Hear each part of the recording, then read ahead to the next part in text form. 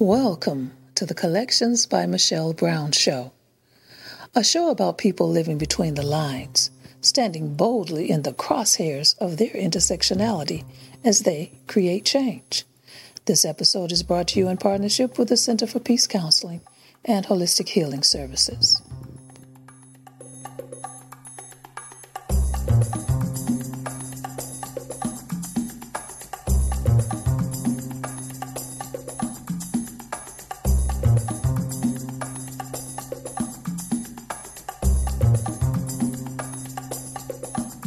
Welcome to Collections by Michelle Brown.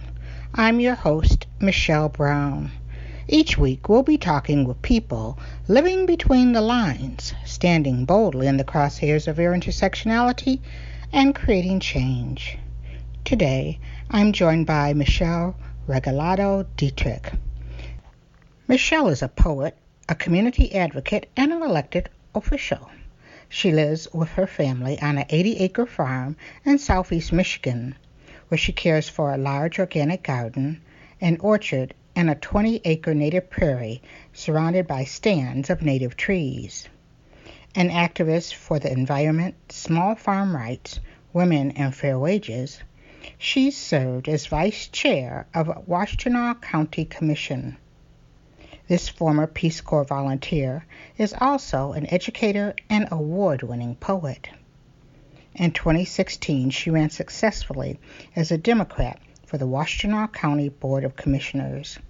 She was elected to the Democratic National Committee and was subsequently elected as Midwest representative to the DNC Women's Caucus. In 2017 and 2018, she was a lead organizer for the Women's March in Ann Arbor, Michigan. In October 2018, she was co-organizer of a Stand with Survivors Rally and March, a response to the Supreme Court nomination of Brent Kavanaugh. This march was also in Ann Arbor. In 2018, she ran for state senate, stating she was running for state senator because we need a leader who believes that politics should be about people, not profit. Deatrick narrowly lost her primary race for Michigan State Senate District 18, but continues her commitment by working with Michigan One Fair Wage. Michigan One Fair Wage has a mission to make sure that every working person in Michigan can take care of themselves and their families. They want to raise the minimum wage to $12 an hour, including for servers, bartenders, and others who make the lower sub-minimum wage. In an end run to keep Michigan One Fair Wage's proposal off of November ballot, the Republican-led state legislature adopted two proposals to raise Michigan's minimum wage and require employers to offer paid sick leave. Supporters of the ballot proposals, namely committees that sought to place them before Michigan voters in November, say they fear Republican lawmakers pass the laws with the intention of later killing them. The midterm elections may be over, but the shenanigans continue, putting politics before people. She might not be fighting in the state legislature, but Michelle Regalado Deatrick continues her commitment to creating good-paying jobs, protecting the environment, and fighting inequality. Michelle, welcome to Collections by Michelle Brown. How are you today? I'm doing great, and it's such a pleasure to be here with you. You know, we Michelle stick together, and it was funny.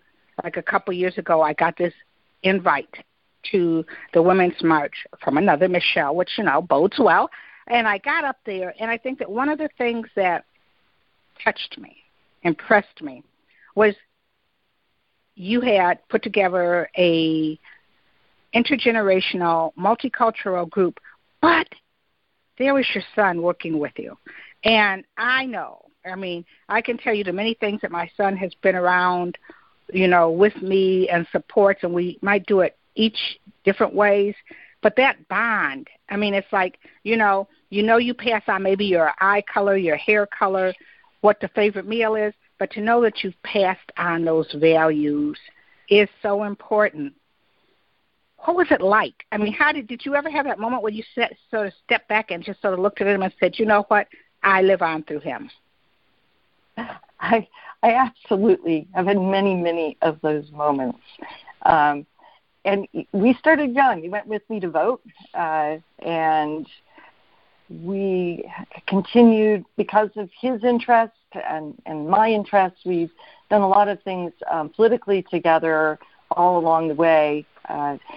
But I think the moment when I really stepped back and said, I have a lot to learn from him, that had happened all along the way as well, but he actually was the field director in a Michigan congressional race this year that was very narrow, and it was flipped from Republican to Democrat. So he was field director for the Alyssa Slotkin campaign in Michigan's 8th congressional district. Mm-hmm. And he worked his heart out, and I'm just full of admiration and gratitude for having him in my life and for the many projects we've worked on together.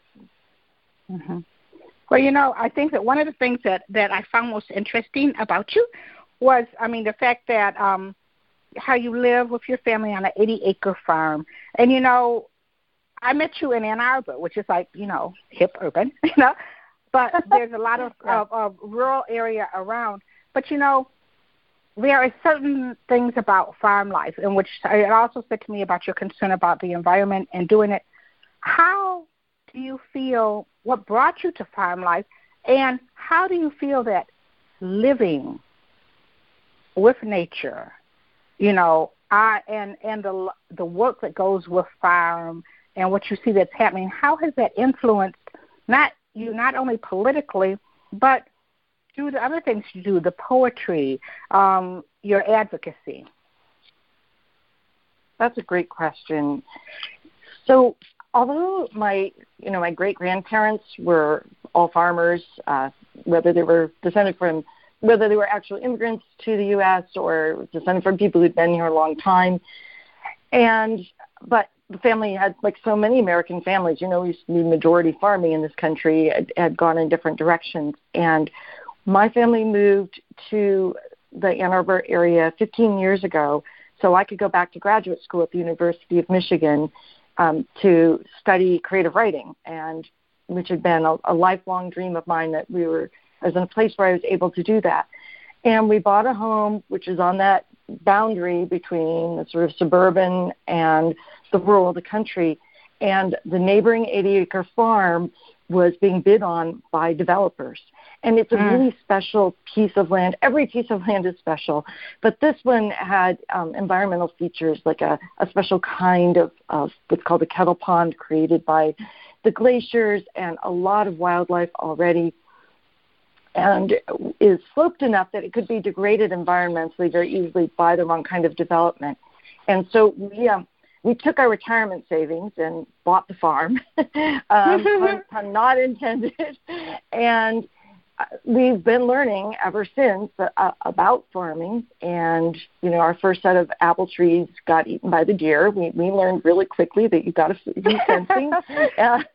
So I have a lot of empathy, first of all, for beginning farmers who we need so much in this country, because the average age of farmers is late 50s. We're not nurturing that new generation of farmers that we need to feed ourselves. But also, as someone who is learning about and caring and becoming incredibly attached to this wonderful piece of land that I'm so privileged to get to care for, I am integrally and aware of and made aware of the impacts of climate change. So, we see it, and farmers see it, and we talk about how there's wildly varying weather patterns that make it really difficult to plan ahead and to grow crops.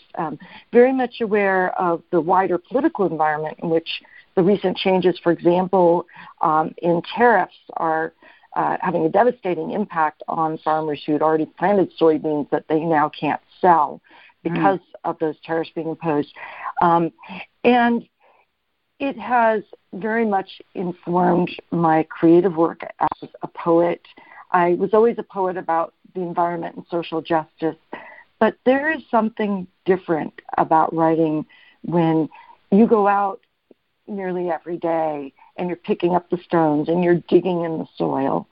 And so I would say it's really hard to imagine my creative life without the farm, but it has also inspired in my political life. I represent as vice chair of the County Board of Commissioners a district that is mostly rural.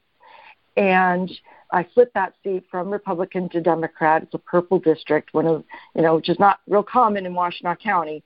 But going out and talking with my constituents about their concerns and realizing that as a Democrat and a very progressive Democrat, it's still really important to remember that in rural areas we also have healthcare deserts, that there's no broadband, that there's kids who can't do their homework because they don't have access to computers and broadband, and that we need to remember all of these things when we govern, remember all Americans. So it's informed my creative life and my political life and my aesthetic life. And I'll also say that just psychologically, getting out there and digging the dirt, I think it's good for us. I bet it is. And I think it's such an important perspective because you hear this, like they always say, like, oh, well, most of the Trump voters are rural people. Those farm, they're for Trump. And then the Democrat, they try to put it. But like you were talking about, these are issues that affect everybody. And to have someone from your perspective to where you can talk about, that, and even say to those voters, I hear you, and also to them who are very concerned about this and may not want to hear about climate change. You can talk about, look, this is what I'm seeing right here from the farm. And then to urban people about, you don't always have to develop the life out of everything. I mean, literally, the life out of everything. Well, here is this place that you're able to preserve. I mean, it's like you are sitting like in a really important position to where not only within the Democratic Party, but just in your community, you can speak on this. Yeah, and I think speaking from a place where you are living it is really different. And, and it's really true. When you actually talk to people, especially about local government, where so many of the issues aren't partisan, infrastructure. I have yet to talk to anyone, Republican or Democrat, who thought our roads were great, or urban or suburban or rural. A lot of the infrastructure issues, but also healthcare and preserving our agricultural and natural areas and approaching things from an issue basis, you can find those places of agreement, which I think we so desperately need in this country.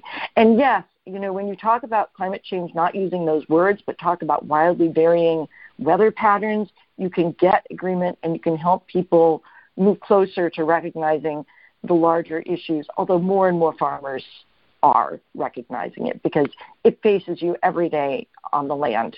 And also when you look at your the return on your farm investment at the end of the year. So we used to have a grand alliance in this country between farm and labor, and I would love to see us build that again. I think that's actually a natural alliance. Now, in 2016, that's when you ran for Washington County Board of Commissioners. We saw, since 2016, we've seen an awful lot of women who are stepping up, running for office, and bringing this voice that you're talking about.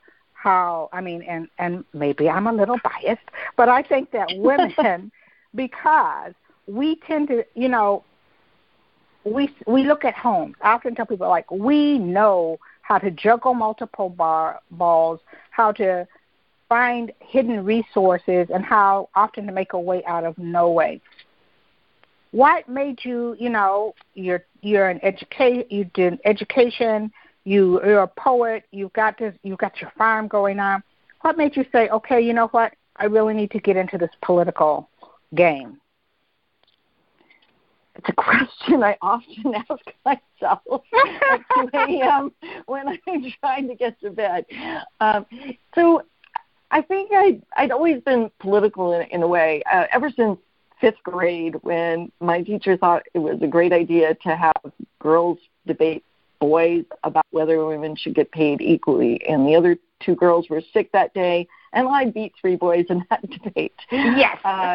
So, yes, I still can't believe we actually were having a debate on that subject. But, and then, I was an activist in college and joined the Peace Corps because I, in my wonderful naivete and privilege, thought I could actually go out and save the world. I think actually the world saved me there. I learned so much. But then I think what really started to bring me into politics were some local issues in my township where there were some rules put in place that were banning people from taking care of their native prairies. And then there's an oil company coming through and offering oil drilling leases to rural farm owners who didn't understand their rights and were signing away for pennies on the dollar. And people didn't realize that east of Ann Arbor in Washtenaw County, there was actually oil drilling in the 20s and 30s. There's still some old platforms and material around, and there is oil down in the shale here. So I got active in my township. And then I think I'm going to blame a lot of the rest of this on my son, my wonderful son. Mm-hmm. He couldn't drive and asked me in 2015 to take him to a meeting for this guy named Bernie Sanders. Local activists were organizing. And so I decided to go into the coffee shop. And when I went into that coffee shop, I heard about a platform, a set of positions that articulated everything that I was feeling more and more. And so with my son, we together got involved with the grassroots organizing in the state for Bernie and organized statewide, and then I got involved at the national level. So, and I was the first hire for the campaign in the state and became the special projects director. Went out and campaigned for Secretary Clinton after Bernie conceded. But all the time, I in the back of my mind, because I was also farming, was this issue of the planet's burning up. Climate change was really the issue that was driving me, along with a lot of other things that are intersectional. And so Bernie encouraged people to run, and some people in the local party said, there's this position, this district in the county commission that we think might be flippable with the right candidate. And I took a look at what county government can do. It's kind of an invisible layer of government, but it's actually really exciting. There is an awful lot you can do. This is where services meet people. It's the highest level of government in Michigan where you are dealing face-to-face every day with your local constituents. And you're addressing issues of public health, and community mental health, and infrastructure and the environment. So I got very excited and pulled out all the stops. We won it by 53%, which surprised a lot of people. I had people say to me, you were not supposed to win that. And at the same time, I got nominated, much to my surprise, to be on the National Democratic National Committee. So within a month of each other, in November and December of 2016, I got elected to both. And I have to say that election night, November 2016, was, I won, but much, much larger races obviously were lost. So it was not a night I celebrated, but I got determined to get to work. And I feel like in the 2 years I'm still on the county commission for another month, but I'm really proud and I guess heartened by some of the good work that we were able to do in local government in spite of what's happening in Lansing. Mm-hmm. Well, it's sort of like we have to, when you look at many pictures, the fact that I remember like when we were talking in 2017, I think, wasn't there just one woman in the state Senate? Wasn't it just Rebecca Warren? Yes. It seems like, one Democratic woman, yes. Yeah. And this is just like, what, so when you start and you see, and, that women, like I said, I think that they're really they're underrated, and sometimes we don't even recognize how strong and great we are and the many things that we do. Here, we're not representing, and now it's so great to have women coming in who maybe look at an issue and we look long-term. Because if you have kids, you go like, okay, well, yeah, this is good for now, but how does this affect my children, my grandchildren, the kids in my neighborhood? Because, it sort of helps with that. Your ideals about when you were in the Peace Corps and you were in Kenya, what did you learn from the women that you met there? Oh, resilience, the importance of exactly what you're talking about, the importance of family and children and always looking forward to the next generations. I learned also how much that we have in this country, which I enjoy, that we don't need to have, and that you can have a good, impactful life without so much. And I learned, I don't know, how to deal with pain, with loss, with suffering, and to keep your chin up and grieve and then move on, because death and pain were much more present in that life. And I saw people pick up and move on for the sake of themselves and for the other people in their families. It was a transformative experience, and I think I really learned to step out of myself in a way that I really needed to learn. I mean, I need to remind myself of that every single day, but yeah. Wow. I was a lucky girl. Really, sometimes people say, "Oh, it's a horrible thing to see," but it can be such a moment to help you grow. And I think that's I talked to someone who had been in Ethiopia, and a lot of what you're saying, she said the same thing of her experience in the Peace Corps. But she also said that one of the things, now I guess I'll ask you, one of the things is like she found that it also made her think about being an American. And, like you said, the things that you take for granted because of the questions that these people asked her or looked from her to talk about. Did you find that as well? Yes, absolutely. And I had already begun to question the role of America in the world, and it made me question a lot of the things that we're doing and are doing in Central and South America, the purpose of our foreign aid. What is the real purpose of that, right? To the point where when I went back to the U.S. and I went to graduate school, got a master's and then started working on a PhD, which is unfinished. But my thesis topic was an analysis of American aid dollars to other countries, looking at what is the real reason we're giving this money. We like to pat ourselves on the back as altruists. And there is no doubt in my mind that, the Peace Corps volunteers they don't go out because they're in it for themselves. But as a structure, our government, why are we doing this?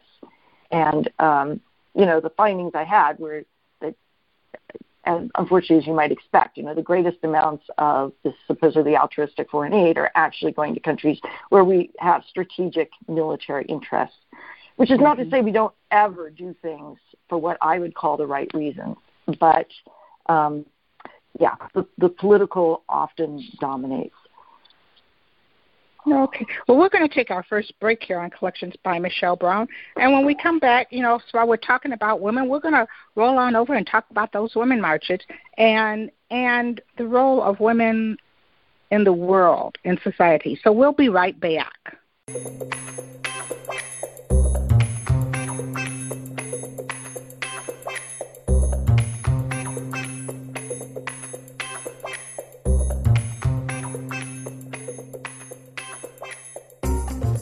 This episode of Collections by Michelle Brown is brought to you in partnership with the Center for Peace Counseling and holistic healing services, bringing balance to your mind, body, and spirit. For more information or to schedule an appointment, visit the center at www.thecenterforpeacellc.com.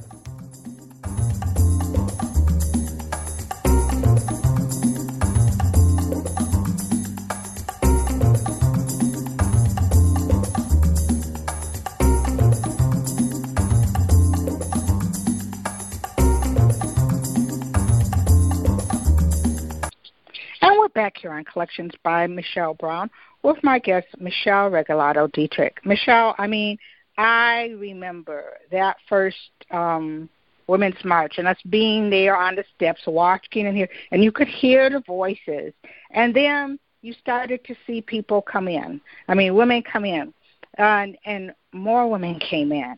And then you saw not only was it more women, but it was women with their kids. It was women with their husbands. It was Black women, white women, Latino women, LGBTQ member of that community.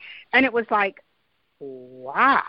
We knew, we had been gotten that smack, in November. And here it was like we rose up.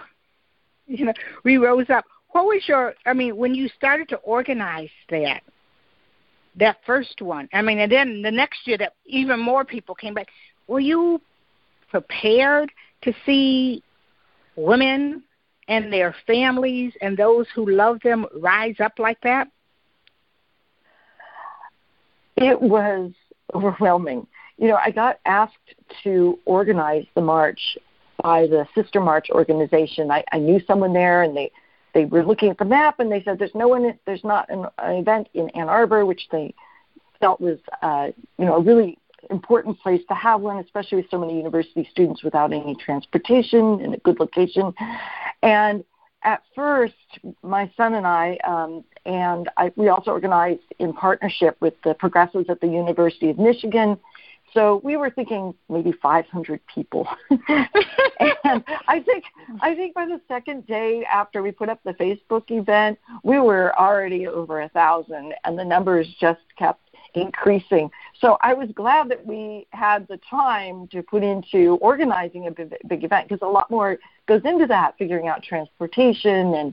But the day of, it was almost twice the number of people we had anticipated. And the numbers estimated were between 10,000 and 18,000, because it was hard to figure out how many people were there. We met in downtown Ann Arbor, and we were supposed to march to the University of Michigan's Diag, but the streets were so packed that the march route was people just went when they were ready. They were chanting, they were singing. People needed it, I think. I know I certainly did. And what we really tried to do was give people the opportunity to hear music and connect musically as a community first. We had some great folk singers leading sing-alongs, and then to hear from speakers from a wide range of communities and voices, so people could connect but also learn. And we've endeavored to do that in 2018 as well, and are starting to form the list of speakers for 2019. And we heard from so many people afterwards about how important that event was to them, that they were feeling despair and came away feeling uplifted and energized and ready, and this is most important to me, ready to go do something. Because marches and rallies are vital, and the optics are vital, and the message they send is vital. But if we can get people knowing what they can do next, that is how we really build a movement. And so what we did in 2018 is, there wouldn't have been room in 2017, and we were still learning. But in 2018, we had over 20 organizations at the event with tables and clipboards, and we had voter registration. And so we connected people to organizations, and I know from hearing from those organizations, they got donations, they got volunteers. We had hundreds of people registered to vote, And so that helped to carry the movement on. And I've made it a feature of every event I've organized, large-scale event that I've organized since then, such as the Stand with Survivors rally this October.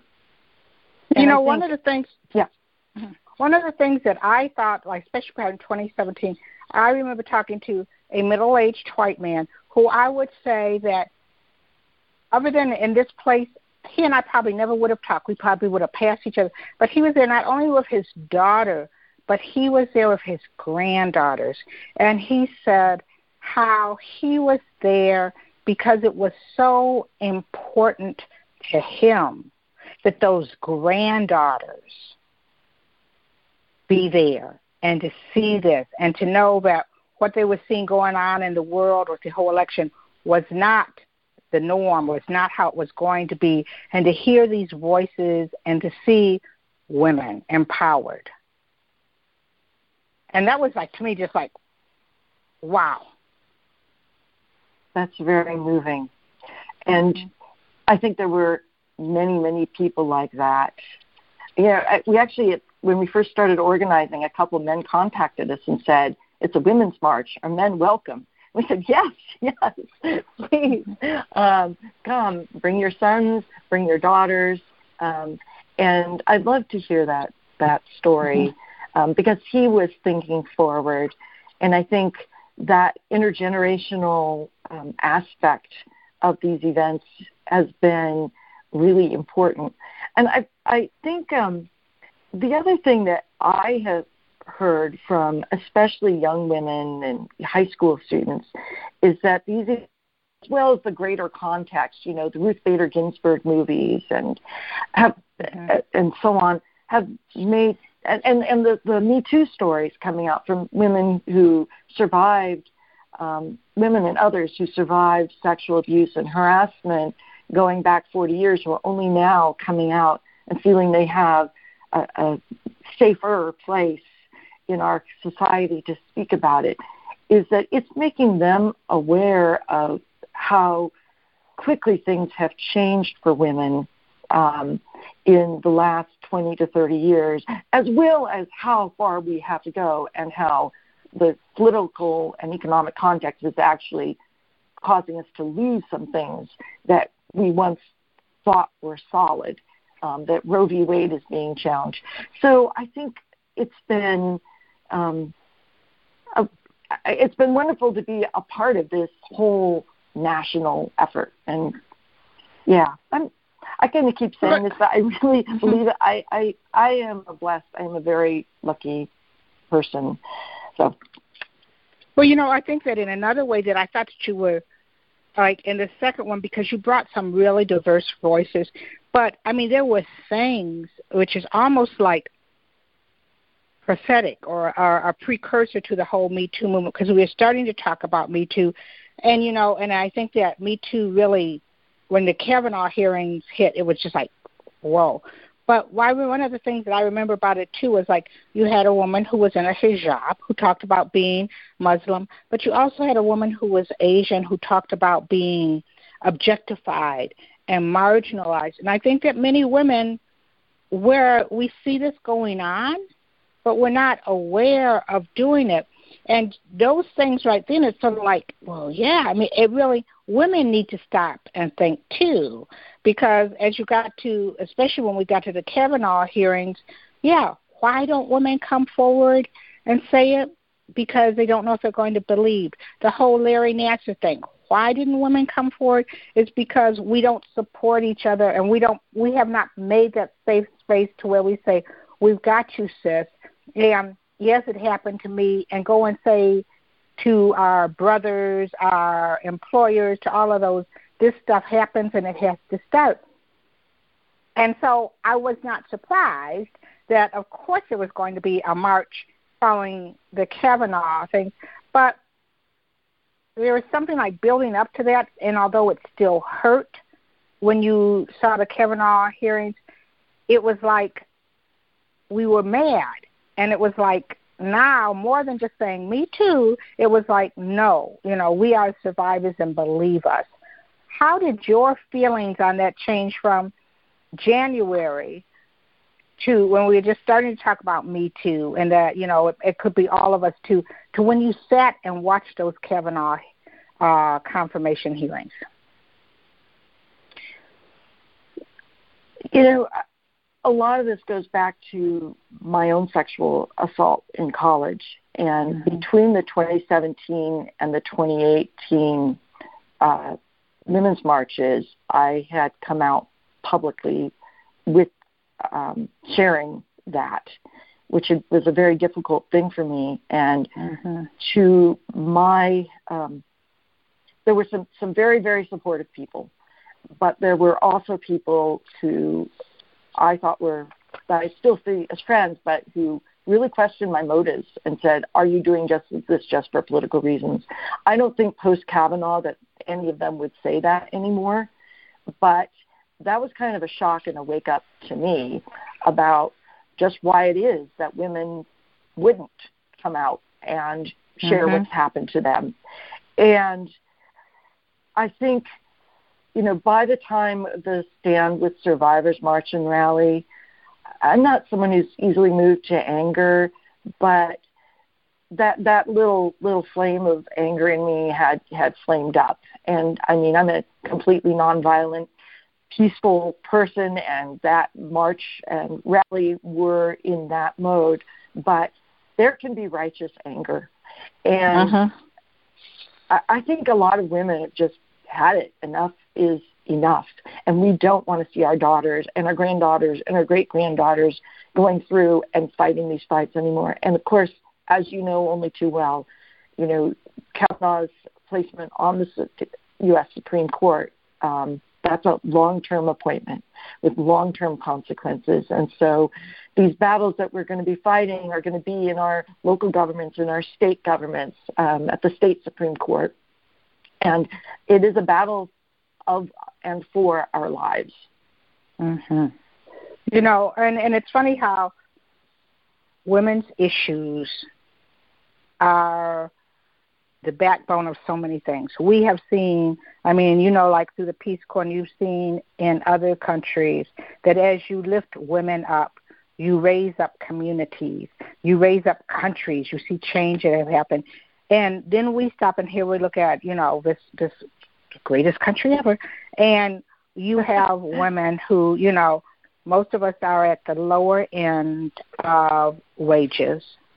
Not having sick time means like you have to, we don't have any formalized means of child care. Not having sick time, not having health care really impacts women. These decisions you have to make. You're not making that much. You don't have, health care. Your child gets sick. You can't take off to do them. You're going with, maybe not the best of child care just to try to give it.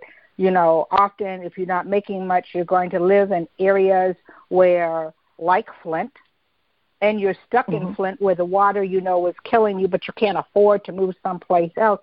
So to say that political, economic issues aren't women's issues, they're all women's issues, and as we solve them for women, it goes. Now, I was at a thing, and we had Jane Fonda and I saw Lily Tomlin, and they came in and they were talking about it, and they talked about tips and wages. But I think one of the things that really, really moved me was a woman who talked about, she had, I think one of her jobs was at a fast food place and the other one was something else, and how she had to make the choice sometimes between buying tampons and feeding her family. How did you hear these things about women's lives, and you've been involved in all of this, and I know that moved you. How did that move you towards and your support of Michigan One Fair Wage and this fight that we have and how important it is? There shouldn't be anyone in this incredibly rich country and this, rich state, when you think about it in a global sense, who's choosing between food for the table or tampons, for God's sake. And I mean that as a prayer. And paying the rent or healthcare, or it's staggering when you hear these stories. And by the way, there should not be a luxury tax on tampons and other women's hygiene products in this state. Australia got rid of it, so it was one of the things I really wanted to fight for in Lansing. But anyway, that's a little bit of a digression there. But that money does add up for people.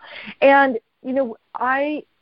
I've worked in food service, although not as a tipped wage worker. My job through my first 2 years of college was making donuts in the school cafeteria, getting up at 4 a.m. and frying those donuts. And so I have some idea, although I was not trying to support anyone but myself at that point, of just how hard and draining that kind of work is, and how thankless it is, and of how, some of my fellow students looked down on me because I had to have that job. And the fact that 80% of tipped wage workers in Michigan are women, and that the minimum wage is $3.52 an hour for them. And most people are completely unaware of that we have this two-tier wage system, which has its roots in the post-slavery era, the really horrific history. And, employers technically are legally required to make up the difference between that $3.52 an hour and the current minimum wage in Michigan, which is $9.25 an hour, but 84% of them do not. So there are a lot of people who are barely making it or not making it. And the other thing that is an issue, especially predominantly for women, about this two-tier wage system, and restaurant workers in particular, depending on tips, is that when you're only getting $3.52 an hour, everyone sitting at every table that you wait on is your boss.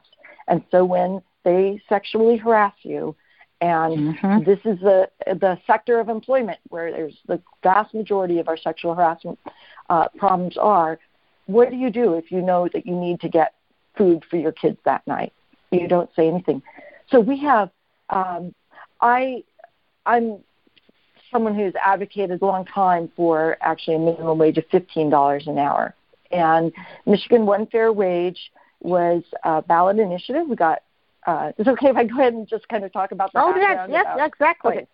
Great. So it was supposed to be on everyone's ballot this November. We got over 400,000 signatures for it, and I was out there gathering signatures. I was very excited about getting this on the ballot. It would have raised the minimum wage for most workers over a 6-year period to $12 an hour, which isn't even a living wage in most parts of our state, but a big improvement. And it would have, over a 6-year period, raised the wages of tipped wage workers up to that same level, slowly phased in. And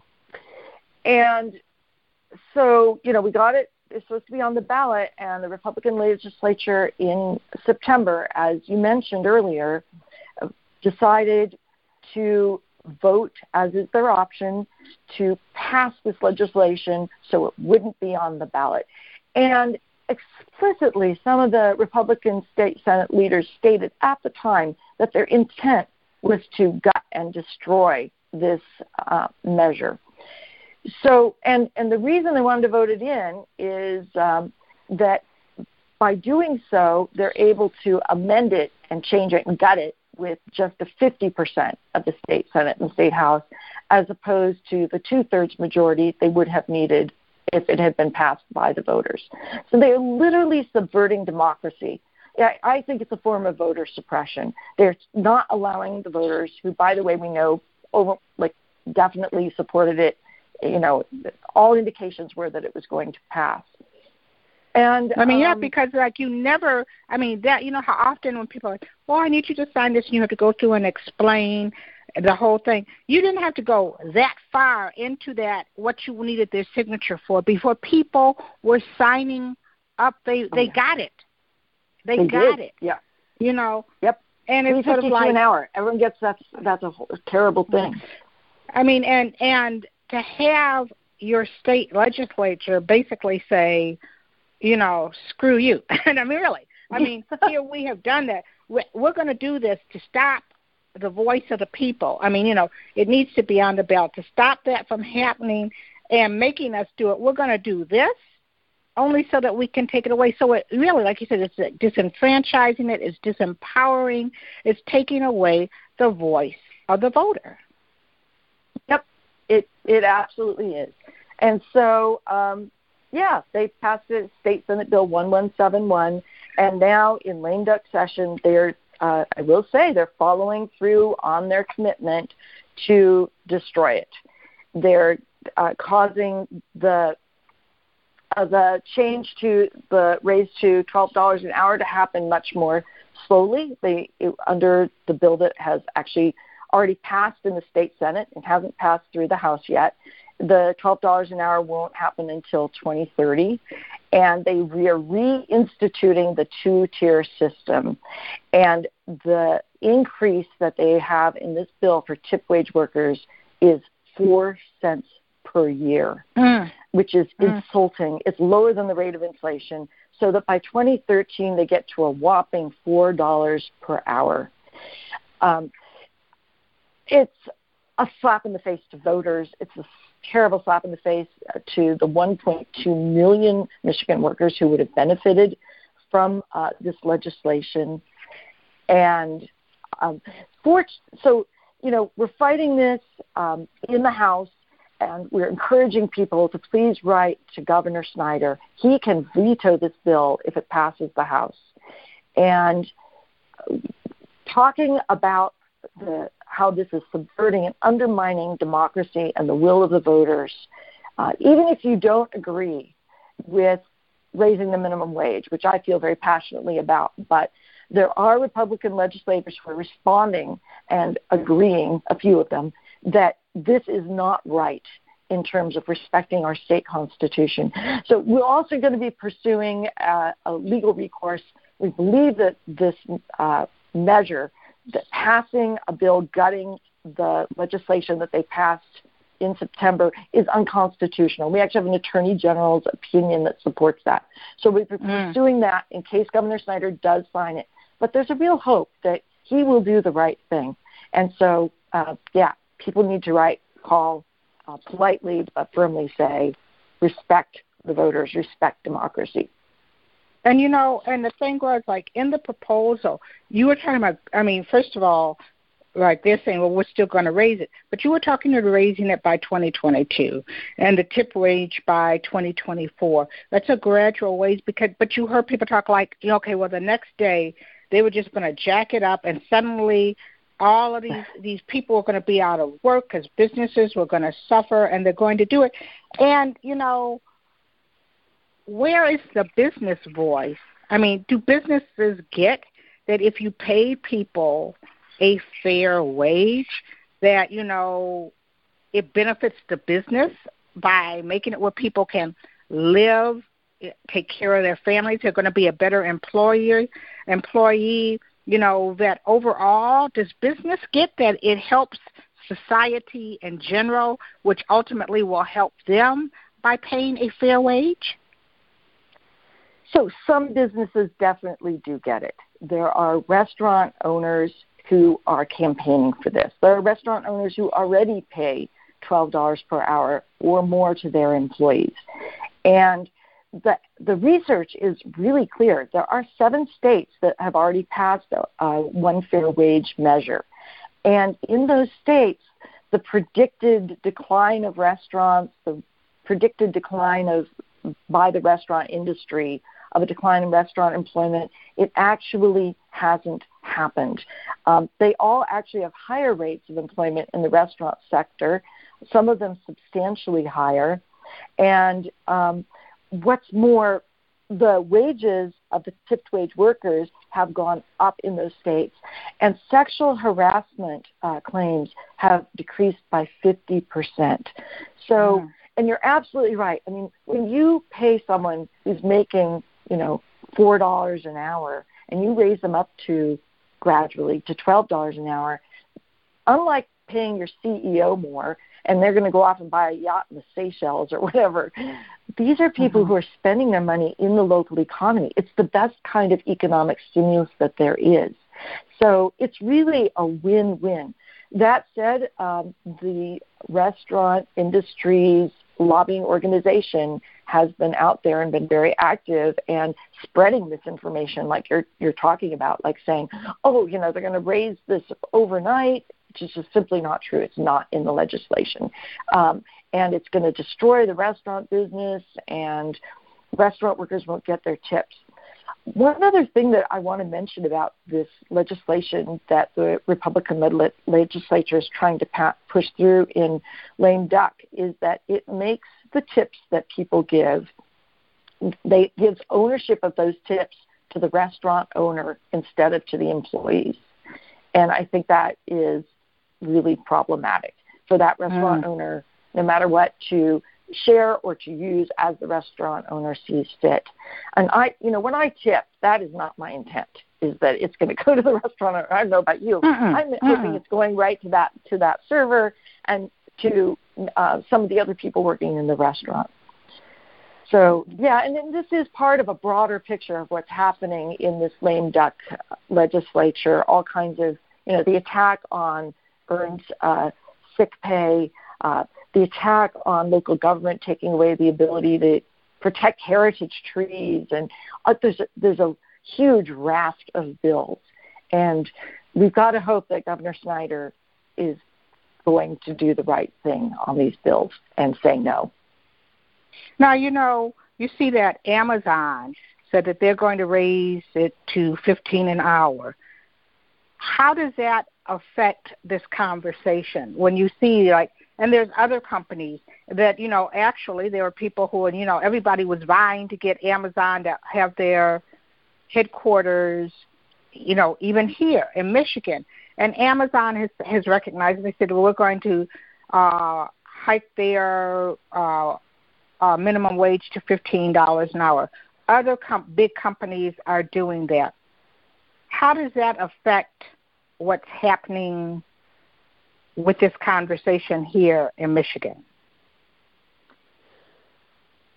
I think it's helpful in some very important ways in terms of saying that at least some businesses are able to do this and are doing the right thing, and it informs the larger conversation.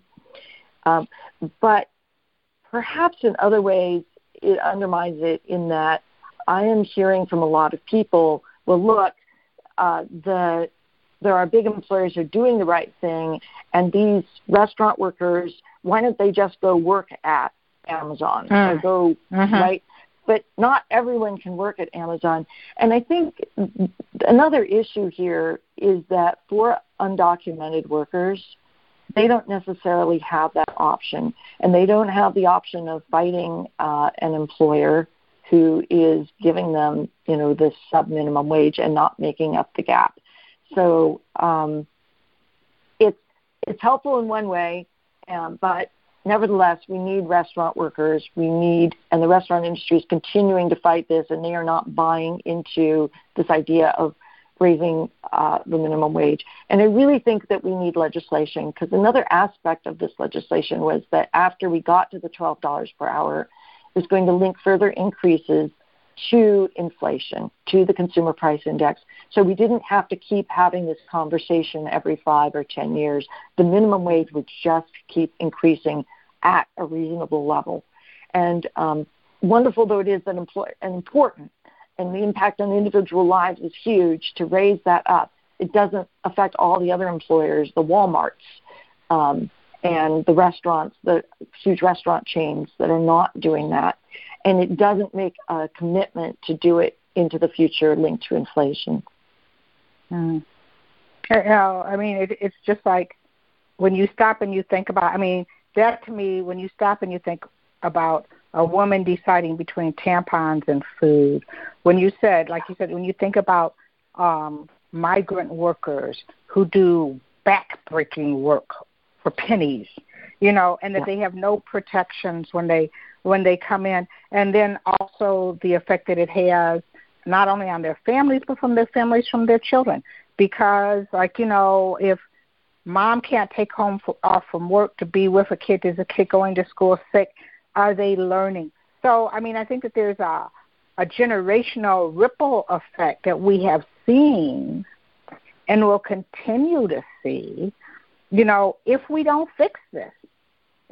It's not just only an investment in the wages of these workers here, but it's an investment in our communities, in our schools, and our children.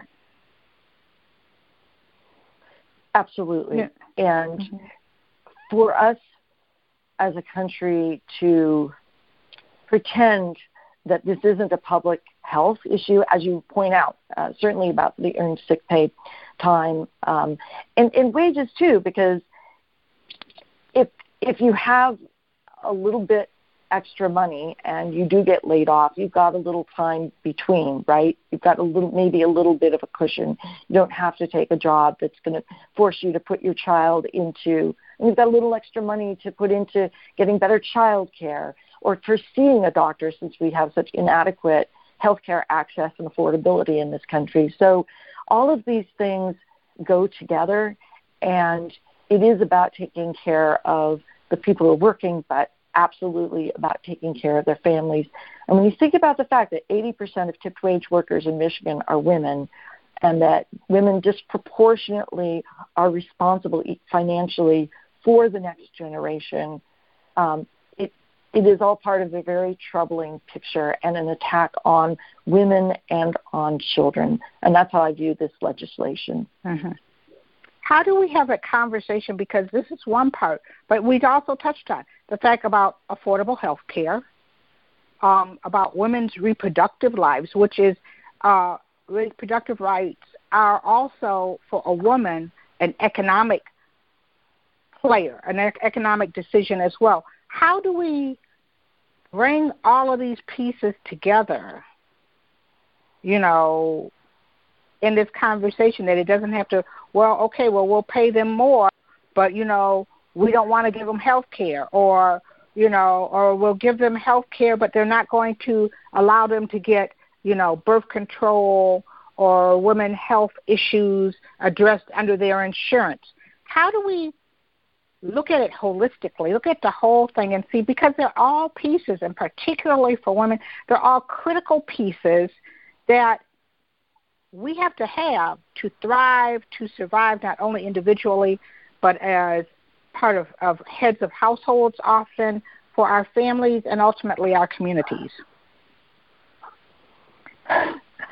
I wish I had the answer to that question, because I do believe that as a society, we need to take a step back and see that we need some people are talking about, a new Green Deal, thinking about the environment, but it's even bigger than that.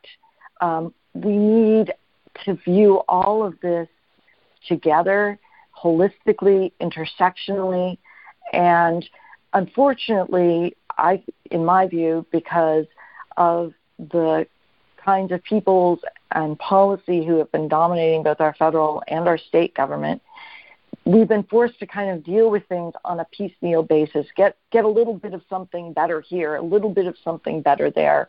And as a county commissioner, I know how that has translated into terrible choices at the local level.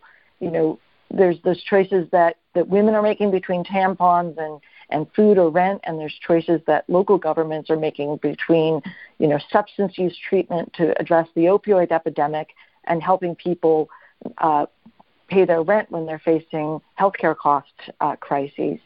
And we don't have to choose. There is enough to do it all, and other countries have done it. I have faith and belief that we can too. So I do think we need, as we see, whether you want to call it a blue wave or, a blue ripple, we have an opportunity to start articulating that bigger policy issue in terms of people, and really not being afraid to say that these things are right. Single-payer, universally accessible and affordable health care, and clean air and water, and an environment where we are not further contributing to climate change, and that these things can actually be good for the economy, not being afraid to say this is an economic argument as well as a human and civil rights argument.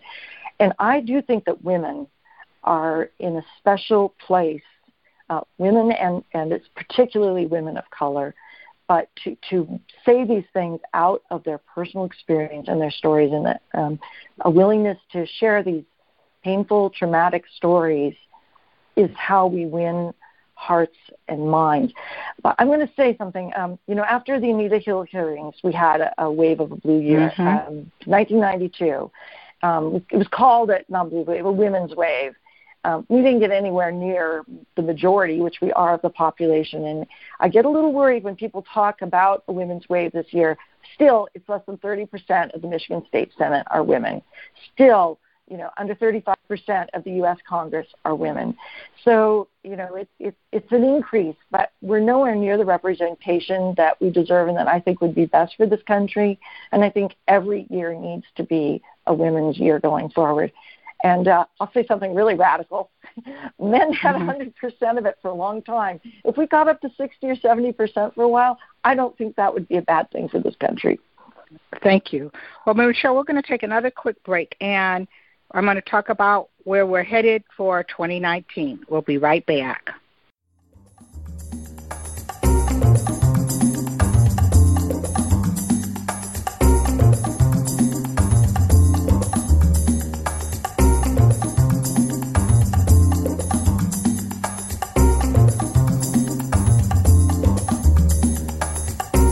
Collections by Michelle Brown airs every Thursday at 7 p.m. You can subscribe now and listen to the podcast on Blog Talk Radio, iTunes, Stitcher, or SoundCloud.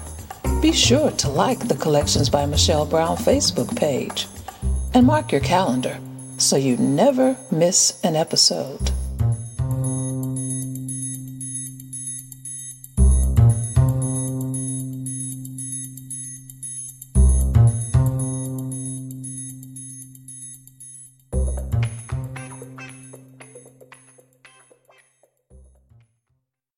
And we're back here with Michelle Regalado Deatrick. Michelle, okay, first of all, like you said, we had this wave.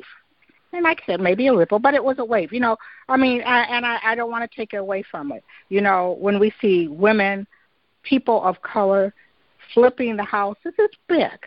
Okay, but often what we see is like people tend to get fired up. And, we were fired up for those midterms. We were going to grab them by the midterms.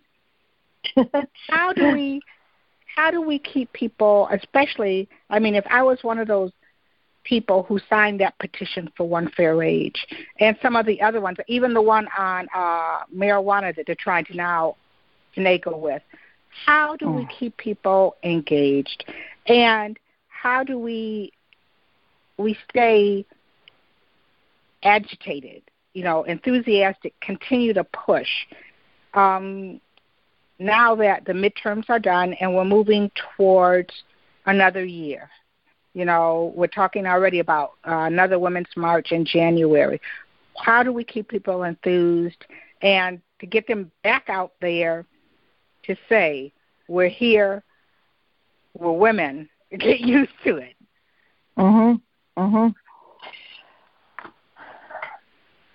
Well, there are a couple of things. I think maintaining the events, which make an important, symbolic message, but also, as I said, are pragmatically important in terms of keeping things going. So keeping on with our marches and our rallies, not having sense, that we did that. I do think that our president is really helpful in keeping us all really aware. Every day there's something, but there is something of a strategy, I think, to what he's doing, and increasingly our Republican leaders in the federal government are doing that. They're trying to overwhelm us. They throw one terrible thing at us after another, and we can't get used to the new normal. And saying that, exactly what you just said, is, how asking that question, continually questioning and improving on our strategies is important. Keeping going with the things that we're already doing. And I am so encouraged by the grassroots because, the indivisibles, our revolutions, the hundreds of thousands of community-based organizations here locally in Michigan. We have Michigan Resistance and Progress Michigan and a lot of other organizations that are, they're not elected leaders. Elected leaders are absolutely vital. But these organizations, I think, I meet mostly women, led by women. They're not stopping. They've got it. A lot of them, the day after the November election, said, all right, I'm taking a day off, and then what do I do next? So to some extent, we have that momentum. We need to make sure, hold our press accountable locally, statewide, and national to make sure they keep covering things. And I think we need to look for lessons from the past, from the organizations and movements that have kept on.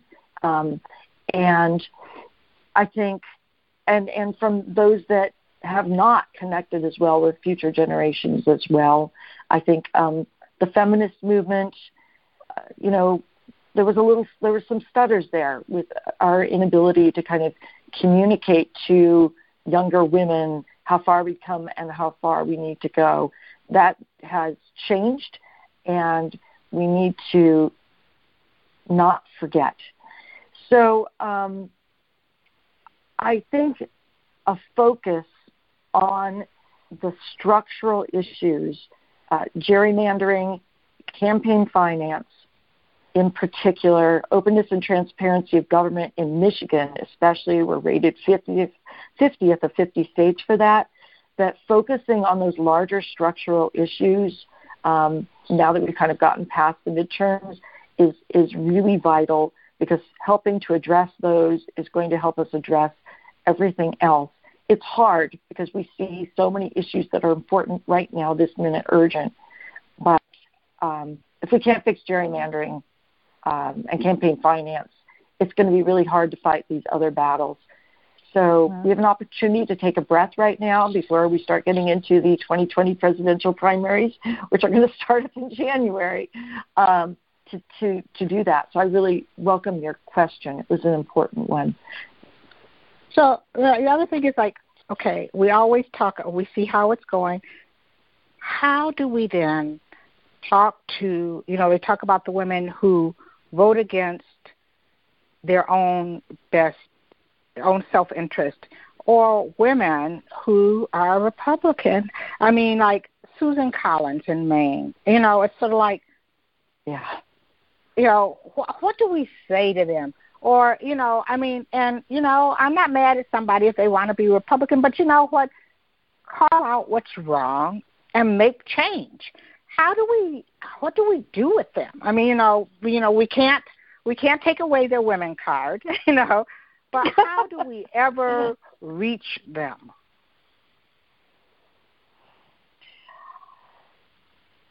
Another question which I wish I had the answer, and it is striking the extent to which women, although much less so this midterm, as you know, have voted, against, especially white women, have voted against their own self-interest. I do think that the numbers we saw, the changes we saw in the voting at the midterm were indicative of a shift in that. I think the continuing assault on women's rights and is actually going to be, sadly enough, helpful with that, and continuing to speak out and have conversations.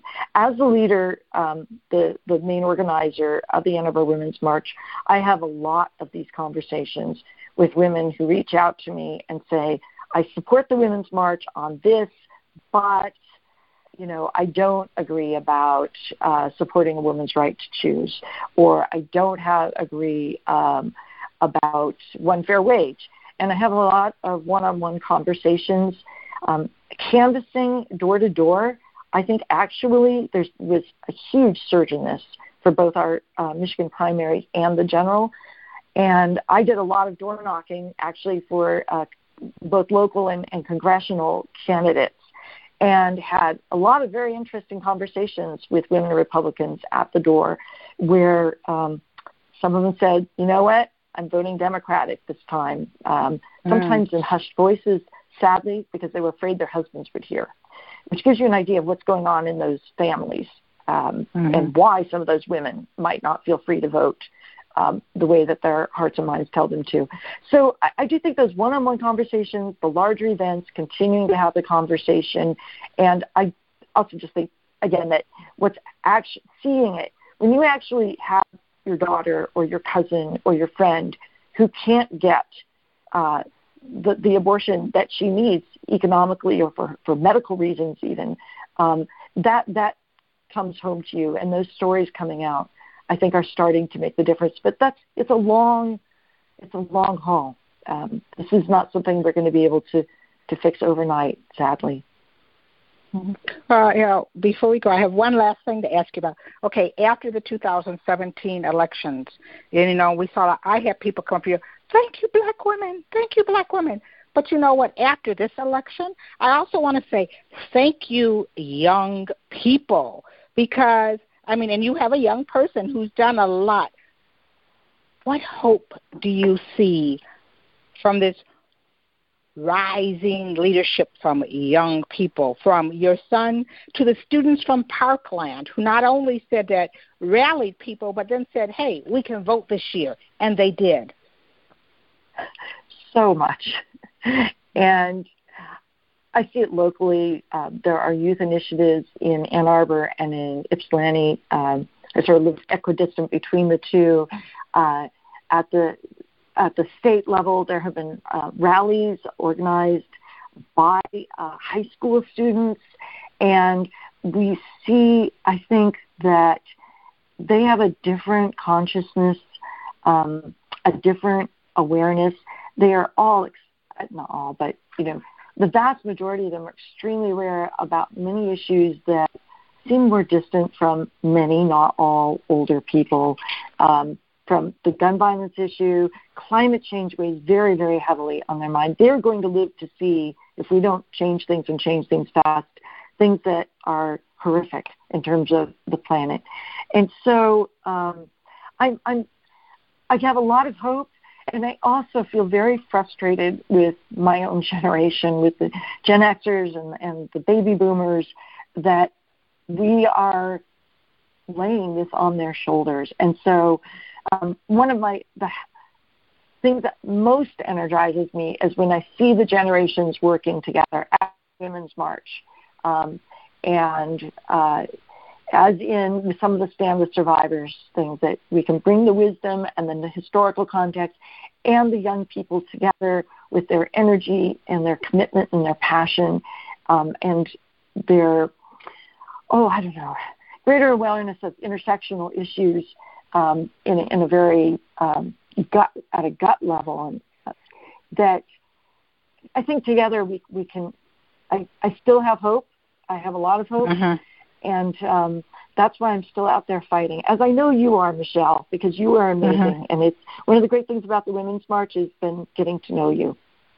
Oh, well, and likewise, you've been a great speaker there. And likewise. Well, Michelle, I want to thank you for being with me today. This has been a great conversation, one that we will continue doing, more than once a year and at events. You and I are going to sit down and talk more, because, and I hope that one day I can come to see your farm. It just made my heart feel good when I read about that, particularly that 20 acres that you have the wild, that you're preserving. It was like, wow, I've got to see this. Come in the spring. Let's sit down and have lunch or coffee before then. Thank you so much, Michelle, for everything that you do. Okay, well, Michelle, you have a great rest of your day. My regards to your son, and I will see you very soon. Take care. Bye-bye. Okay, bye-bye. I want to thank today's guest, poet, community advocate, and activist, Michelle Regalado Deatrick. An update from Michigan One Fair Wage.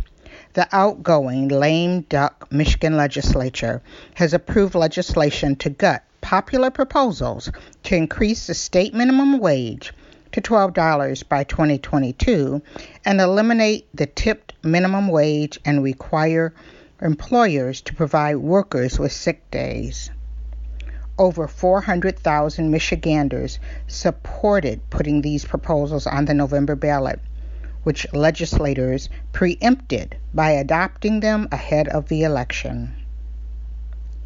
You can listen to this or past episodes of the show on SoundCloud, iTunes, Stitcher, or Blog Talk Radio. Be sure and follow Collections by Michelle Brown Blog Radio on Facebook, Twitter, and Instagram. And let us know if you have a suggestion for a guest or topic for a future show. Join us next week when I'll introduce you to another amazing individual living between the lines, standing boldly in the crosshairs of their intersectionality and creating change, right here on Collections by Michelle Brown. Thank you for listening.